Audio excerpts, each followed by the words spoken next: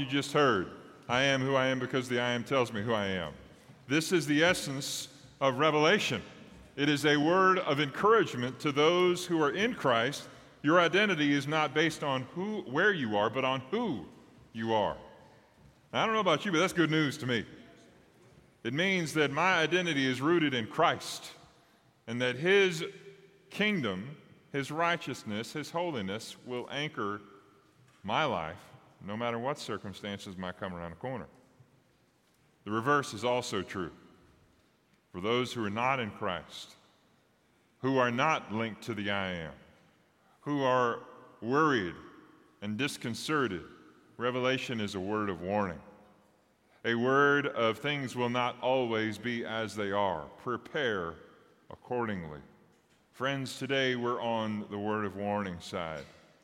And as we begin, I want to encourage you, do your best to not try to guess at identities for those that will be described in what we've read.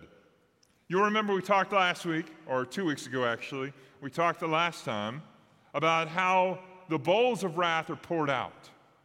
The bowls of God's judgment are poured out. And I said then that we get a deeper dive into that in chapters 17 and 18. Today we take up the first part of that. In the section that our new deacon chairman Flo read for you a moment ago, we see how things are definitely different. One of the angels who poured out the bowls comes to John.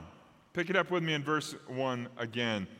Come, the angel says, I will show you the judgment of the great prostitute who is seated on many waters. Now, when we were putting this study together, I did not know that today would be the children's choir when we would be talking about the great prostitute. Let me just tell you, I would have arranged it differently, all right?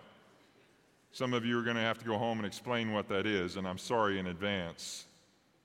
But I want us to take a faithful look at this, and I want you to see something kind of hidden here, something that might be easy to miss, especially after everything else we've been through, but I want you to see it just the same. When we get to this first verse of chapter 17, we see an angel. An angel approaches John with a command. Come and see God's judgment revealed. It's not that God's judgment was a surprise. Oh, friends, we've known it's coming from history past. But now it's going to be revealed in its fullest form. For you see, there's not much left in Revelation. For those of you who don't know, there's only 22 chapters.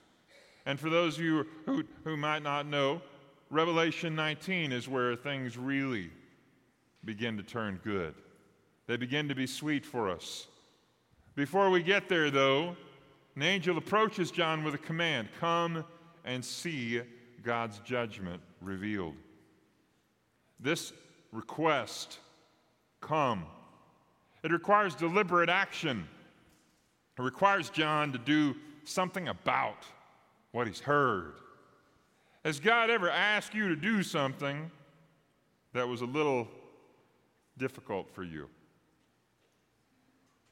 I'm glad nobody said, yeah, I come to church this morning. Has God ever called you to do a certain task, or has God ever said, this is the direction you're to go, and you really didn't want to go that way? I want you to see something that isn't necessarily there, but I can't help but think about everything that our friend the Apostle John has been through to this point. I want you to think with me about what he's experienced in these first 16 chapters. He's seen the highest highs. He's been to heaven, and he's seen what it's been like. And now he is at the lowest lows, the wrath of God poured out. And now, yet again, the angel says, come. Have you ever stopped to think about John was just a man like we are? Have you ever stopped to think about maybe he was afraid from time to time?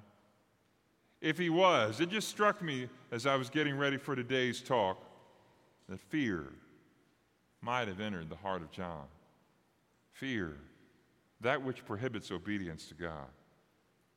We see it throughout Scripture and even in our own lives. The command itself is not difficult, but obedience is. When God commands us to take deliberate action, it's because He wants us to do what He's called us to do. The only thing stopping us is fear. Fear, that which prohibits obedience to God. Fear doesn't necessarily prohibit us as much as it does deter us. It causes us to say, can I really do this? Is this really a good idea? And you know, one of my favorite things to do this time of year is take a walk over to a particular website for a haunted house that is in New Jersey. They set up a camera at one particular spot, and I couldn't get the copyright rights to show you those pictures today, but I invite you to go to my Facebook page later today, and you'll find them there. The looks on their faces are priceless.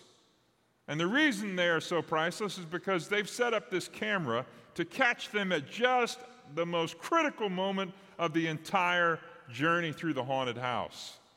Their face reflects their terror. They know they're safe, but their mind sometimes takes them places otherwise. Can I tell you today, friends, this is the essence of fear. It can deceive us. Rather than giving in to fear, though, John continues, and we are better for it. We're continuing in obedience to God, even if it's to a place we didn't know we needed or wanted to go. Come, the angel says, I'll show you the judgment. Judgment, a corrective action where things are going to be corrected. Things are going to be changed. The path you've been on needs a correction, and here we enter into judgment against the great prostitute, the one who has sold herself, the one who has bartered her identity for someone else and for gain. Now, when you start reading through the scholarly notes regarding this, when John wrote this, it was clear in his heart and mind who this prostitute was. Rome. First century Rome. In the Old Testament, when we see prostitution, it's analogous to apostasy, selling oneself away from God and to sin. In Isaiah 1, Isaiah decries Israel's apostasy, selling herself into sin. Jeremiah in chapter 2, if you're reading through the Bible reading plan that we've been doing, then you read Jeremiah's first part just this week. Jeremiah calls Israel out there again, calling her shameless. She sold herself time and again to sinfulness of the world around her rather than giving herself to the fullness of God's grace. Her rejection of God's mercy has brought her destruction. Here, she is receiving what she has earned. This is what happens when we reject God. Let's go back to this word of warning. For those outside of Christ, revelation is terrifying, and it should be. It indeed must be. Because it is the idea that things cannot continue the way they are. They must be corrected. God's holiness and righteousness demand it. So you can pay the price for your own sinfulness or have it paid for you by Christ, but the penalty must be paid. For those outside of Christ, like this great prostitute, friends, let me tell you, she will discover, oh, too late, that she cannot pay her own penalty, and so destruction must come. For those of us in Christ, this is not a moment of rejoicing. It's not a moment to celebrate. Our celebration is in the presence of Christ in chapter 19. This is a moment of sadness. It's like a pastor said some years ago, some people want to live within the sound of chapel bells. I want to build a rescue mission a yard from the gate of hell. We should read this and go, hey, it's not too late. We can still redeem people. We can still get them to the Redeemer, and we can still lead them to truth and hope. They don't have to walk through this.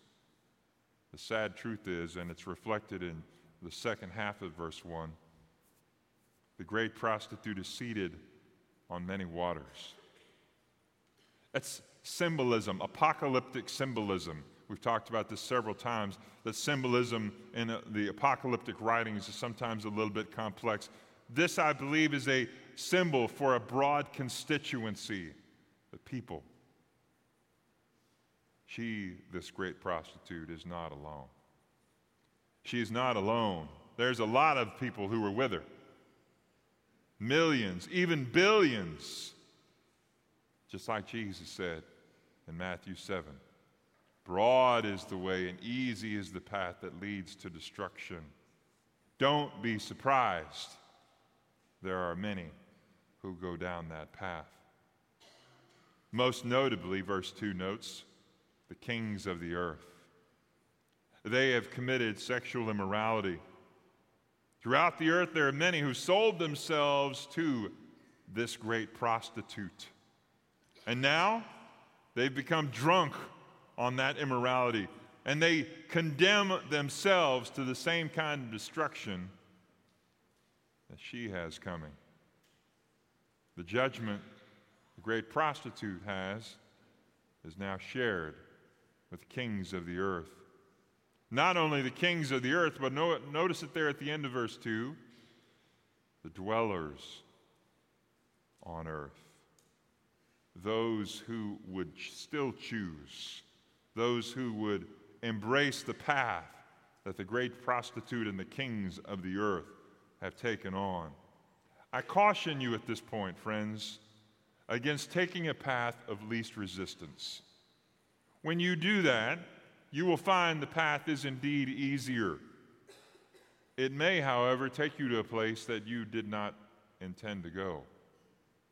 You see, if the reality we're told, if Satan really told the truth about where he's taking people and about the direction he's taking them to get there, no one would go.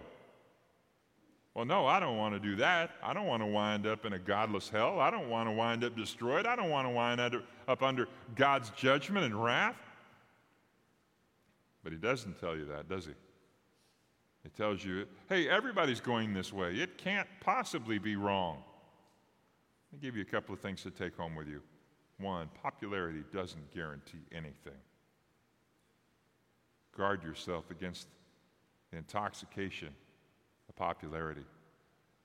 There have been a great many people who were quite popular, and yet their popularity did not help them when push came to shove. It only cost them. Likewise with ideas. There are some ideas that are propagated, put forth, I'll even say propagandized in our society and our culture right now that say everything's okay. We can do whatever we want. We have elevated the idea of self and freedom, and we have put down the idea of God and then the family. We have rejected God and the family in favor of our own selves. Those ideas are very popular, but they are destructive, and you will discover it only too late. Friends, I want to help you realize how to get there. When I'm trying to go somewhere, I'll usually start with a destination in mind and then draw a line back to from there to where I am. And that will tell me how to get there. It's sort of like we have a team of 3 that are leaving this week to go to India to work with some of our partners that are there. And they're going to do an awesome job, and I'm delighted. I'm excited to hear about it. I'm excited they're going. I'm thrilled to death that we get to be a partner in that part of the world and to see what God is doing there. We've been engaged there for quite some time. And you know, it would be interesting if they got on the plane and the pilot said, well, I'm going to start that direction. We'll see if we can get there. Nobody would board, would they? Well, if you don't know how to get there, I sure don't. Be aware, friends. Be aware that there are many who will tell you they know the way, but they don't. Only one has said, I am the way. I am the truth, and I'm the life. Many will be surprised. Here's the second thing I want you to take home. By God's judgment. Don't be one of them. Don't be one of them. Speaking of air travel, this last May, we went on a trip down to see my in-laws in Baton Rouge. We were flying in, and the airplane we were on was flying through some rough weather. And let us pray that we get some of that rough weather today, praise the Lord, some rain coming our way perhaps. And when we began to come down for a landing, something remarkable happened. We'd flown that route many times, and I knew it well. All of a sudden, we made a hard left turn and started going back up again, and I knew the weather was prohibiting us from landing. We were going a different way. We were going to take a different path, and indeed we did. We got down just in time for the weather to close the airport right behind us. Praise the Lord. Many will be surprised by God's judgment. Don't you be one of them. And now we get to the portion that is the most cloaked in a apocalyptic garment, and has perhaps been one of the most abused to be found in Scripture this side of Revelation 13. Carried away, John is, to see a woman on a beast. Read it again with me in verse 3. And he carried me away in the Spirit into a wilderness. And I saw a woman sitting on a scarlet beast that was full of blasphemous names. And it had 7 heads, 10 horns. The woman was arrayed in purple and scarlet, and adorned with gold and jewels and pearls, holding in her hand a golden cup full of abominations and the impurities of her sexual immorality. And on her forehead was written a name of the mystery, Babylon the Great, mother of prostitutes and of earth's abominations. And I saw the woman drunk with the blood of the saints, the blood of the martyrs of Jesus.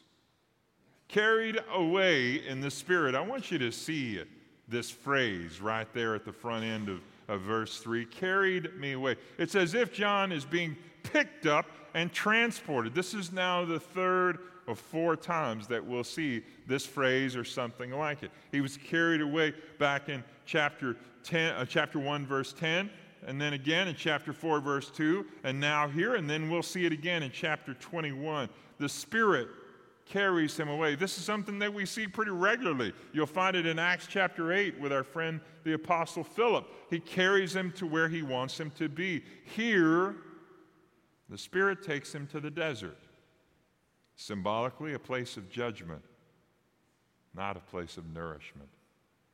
Not a desert like ours, a desert like the Sahara, a place of wrath, a place where the woman will get what she has coming to her. The woman is sitting on a scarlet beast. She is arrayed in purple. Now, some have suggested that perhaps this woman arrayed in purple is from TCU.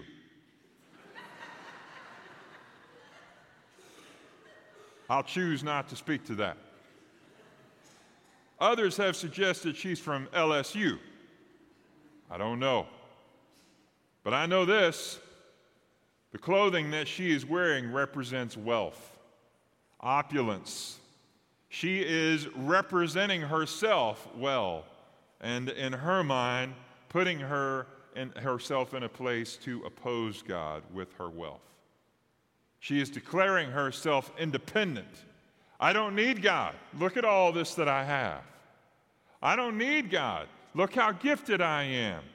I don't need God, so I can afford to blaspheme him. I want you to see the blasphemous names that are written on the beast. Now, we do believe this is the same beast that we saw back in Revelation 13. These aren't insults about God, like Nietzsche said, God is dead. God mocks that and laughs at it. These words are an attempt to replace God. Replacing God, that's why they are blasphemous. I don't know that we can say anything worse than, I don't need God. He is not relevant to my life.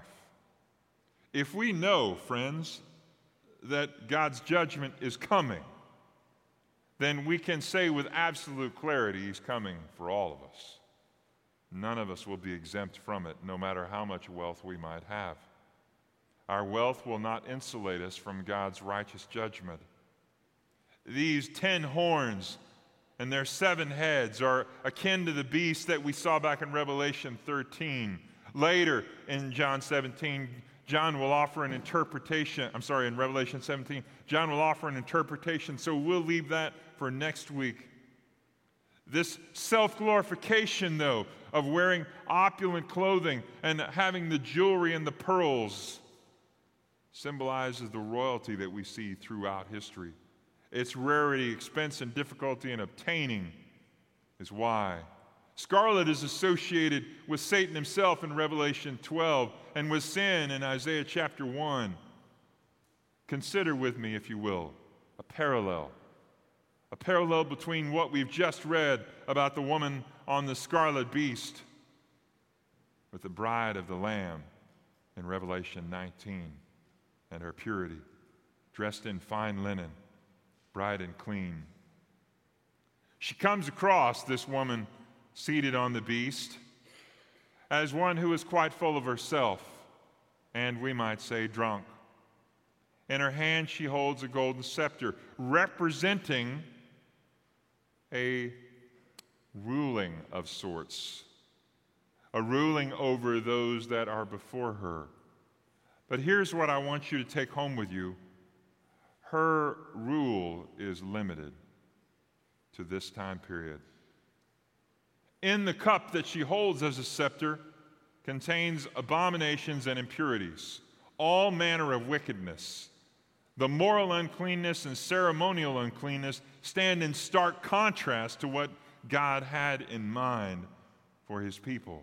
Everything about what I've just described for you in verses 3, 4, and 5 ought to cause you to say, this woman is the very emblem of opposition to God and a rejection of His gracious gift. They have pegged out, if you will, on this warning side. They've thumbed their nose at God and said, I don't want or need God. I don't have any use for Him in my life. I reject His authority, and I reject the idea that Christ needed to die on my behalf. This is as far that direction as you can go.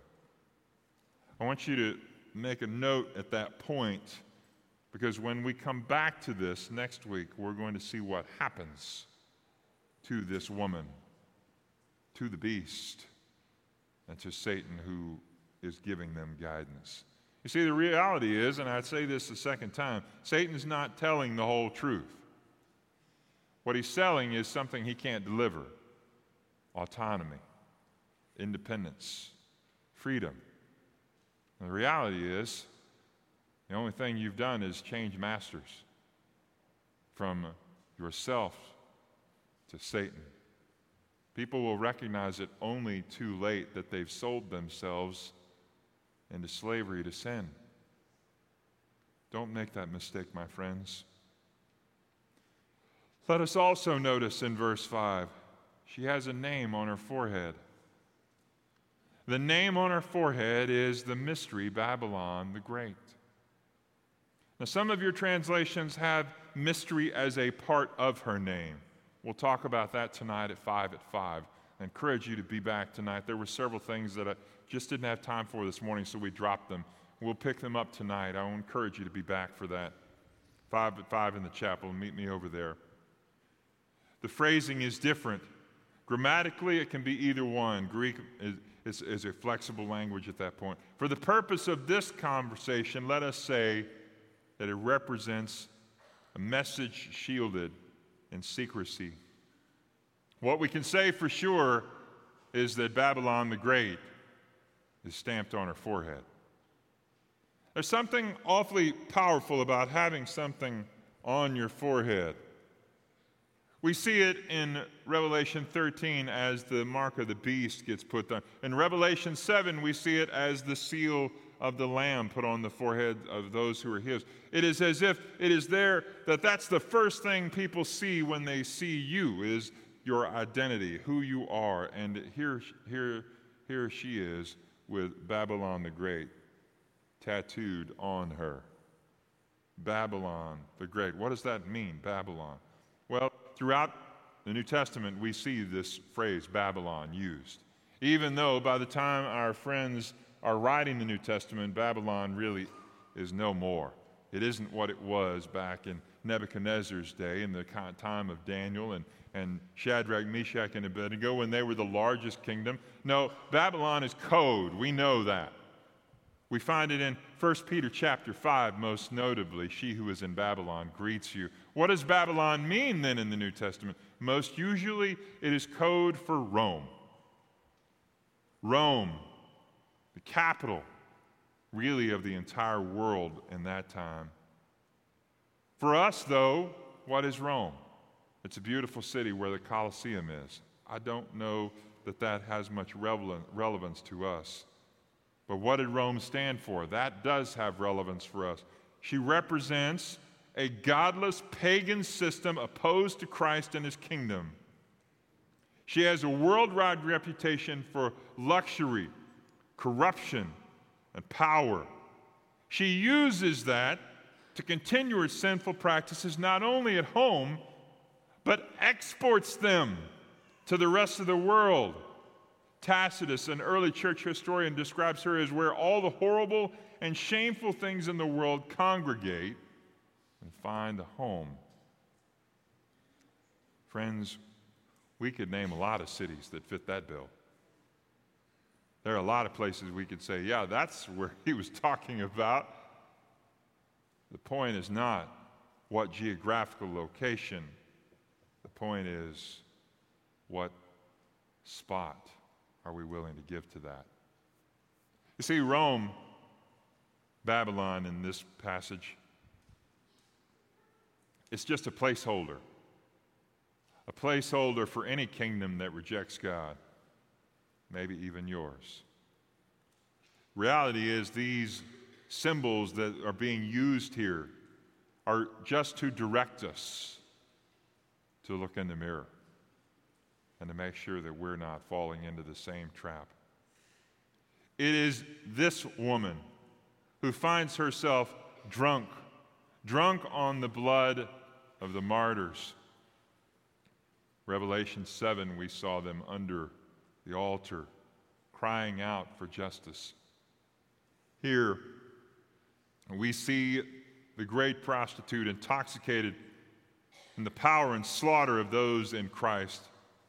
Perhaps John was reflecting on an event that must have been some 30 years earlier. Nero, a man who was borderline, if not completely insane, was ruler of Rome. I invite you to Google him later today and see the insane cruelty that he exhibited to those in Christ. When he needed a scapegoat for the city of Rome and the great fire that took place in about 60 A.D., Nero blamed the Christians, even though, legend has it, he himself set the fire. He needed a scapegoat, so he blamed the Christians and entered into a season of persecution, insane persecution. Things like dipping them in tar, impaling them, lighting them ablaze to light his garden. His massacre is still one of the low water marks of persecution in historical Christianity. While the scarlet prostitute sits in luxurious splendor, the people of God are slaughtered, but not forever. Not forever, my friends. The revelry that she is in right now, riding around fancy as she is, dressed in her best clothes and wearing fine jewelry, seated on a beast that looks like he's unbeatable, it will come to a sudden end. Let me give you a couple of things to take home. One, selling oneself is a common practice. Don't let it happen to you. I'm not talking about your physical self. I'm talking about your spiritual self. Remember, you were bought with the precious blood of Jesus Christ.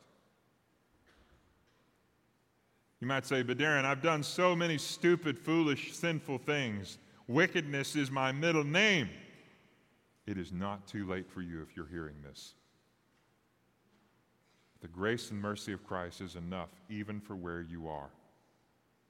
This moment is one God has given you for repentance, for a rejection, and for a word of warning to switch to a word of encouragement.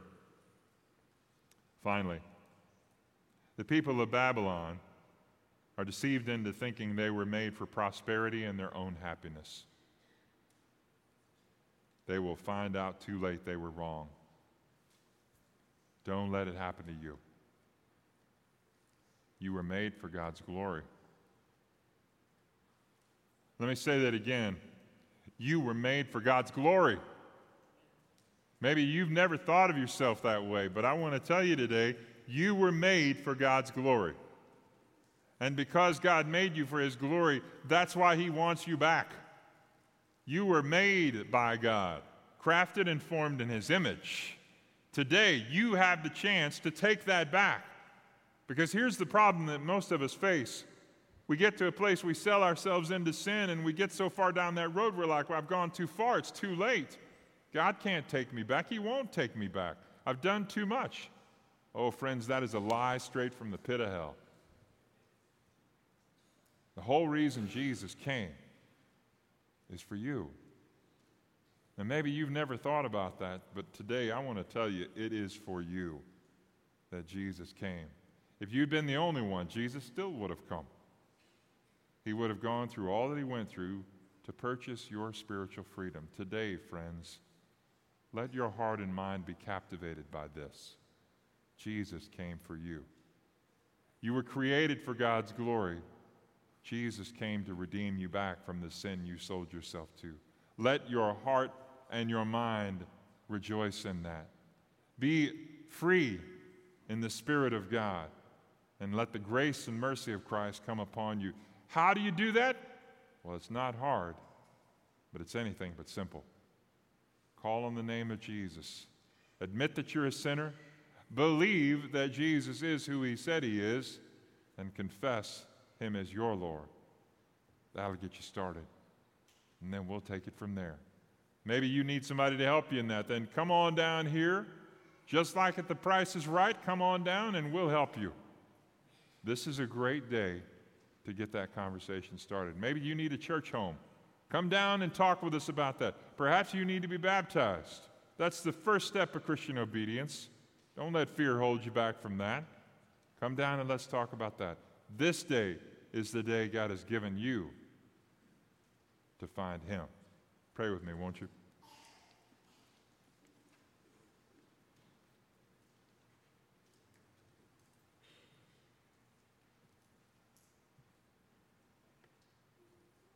So today, Jesus, we remember that you came for us.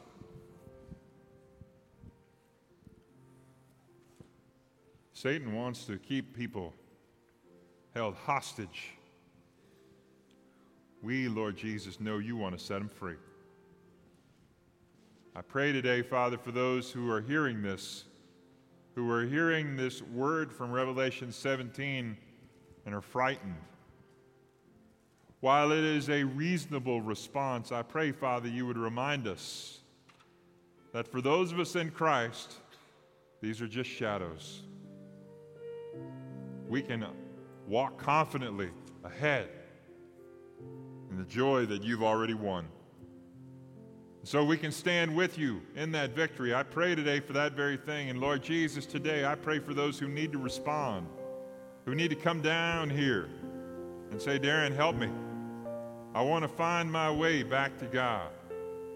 I want to find my way to the mercy of Christ. I've sold myself the wrong direction, just like that great prostitute. But today, I want to go a new direction. I pray for freedom in this place, Jesus. And I pray you would do your work right here and right now. We give ourselves and our hearts to you. We love you, Jesus. It's in your name we pray. Amen.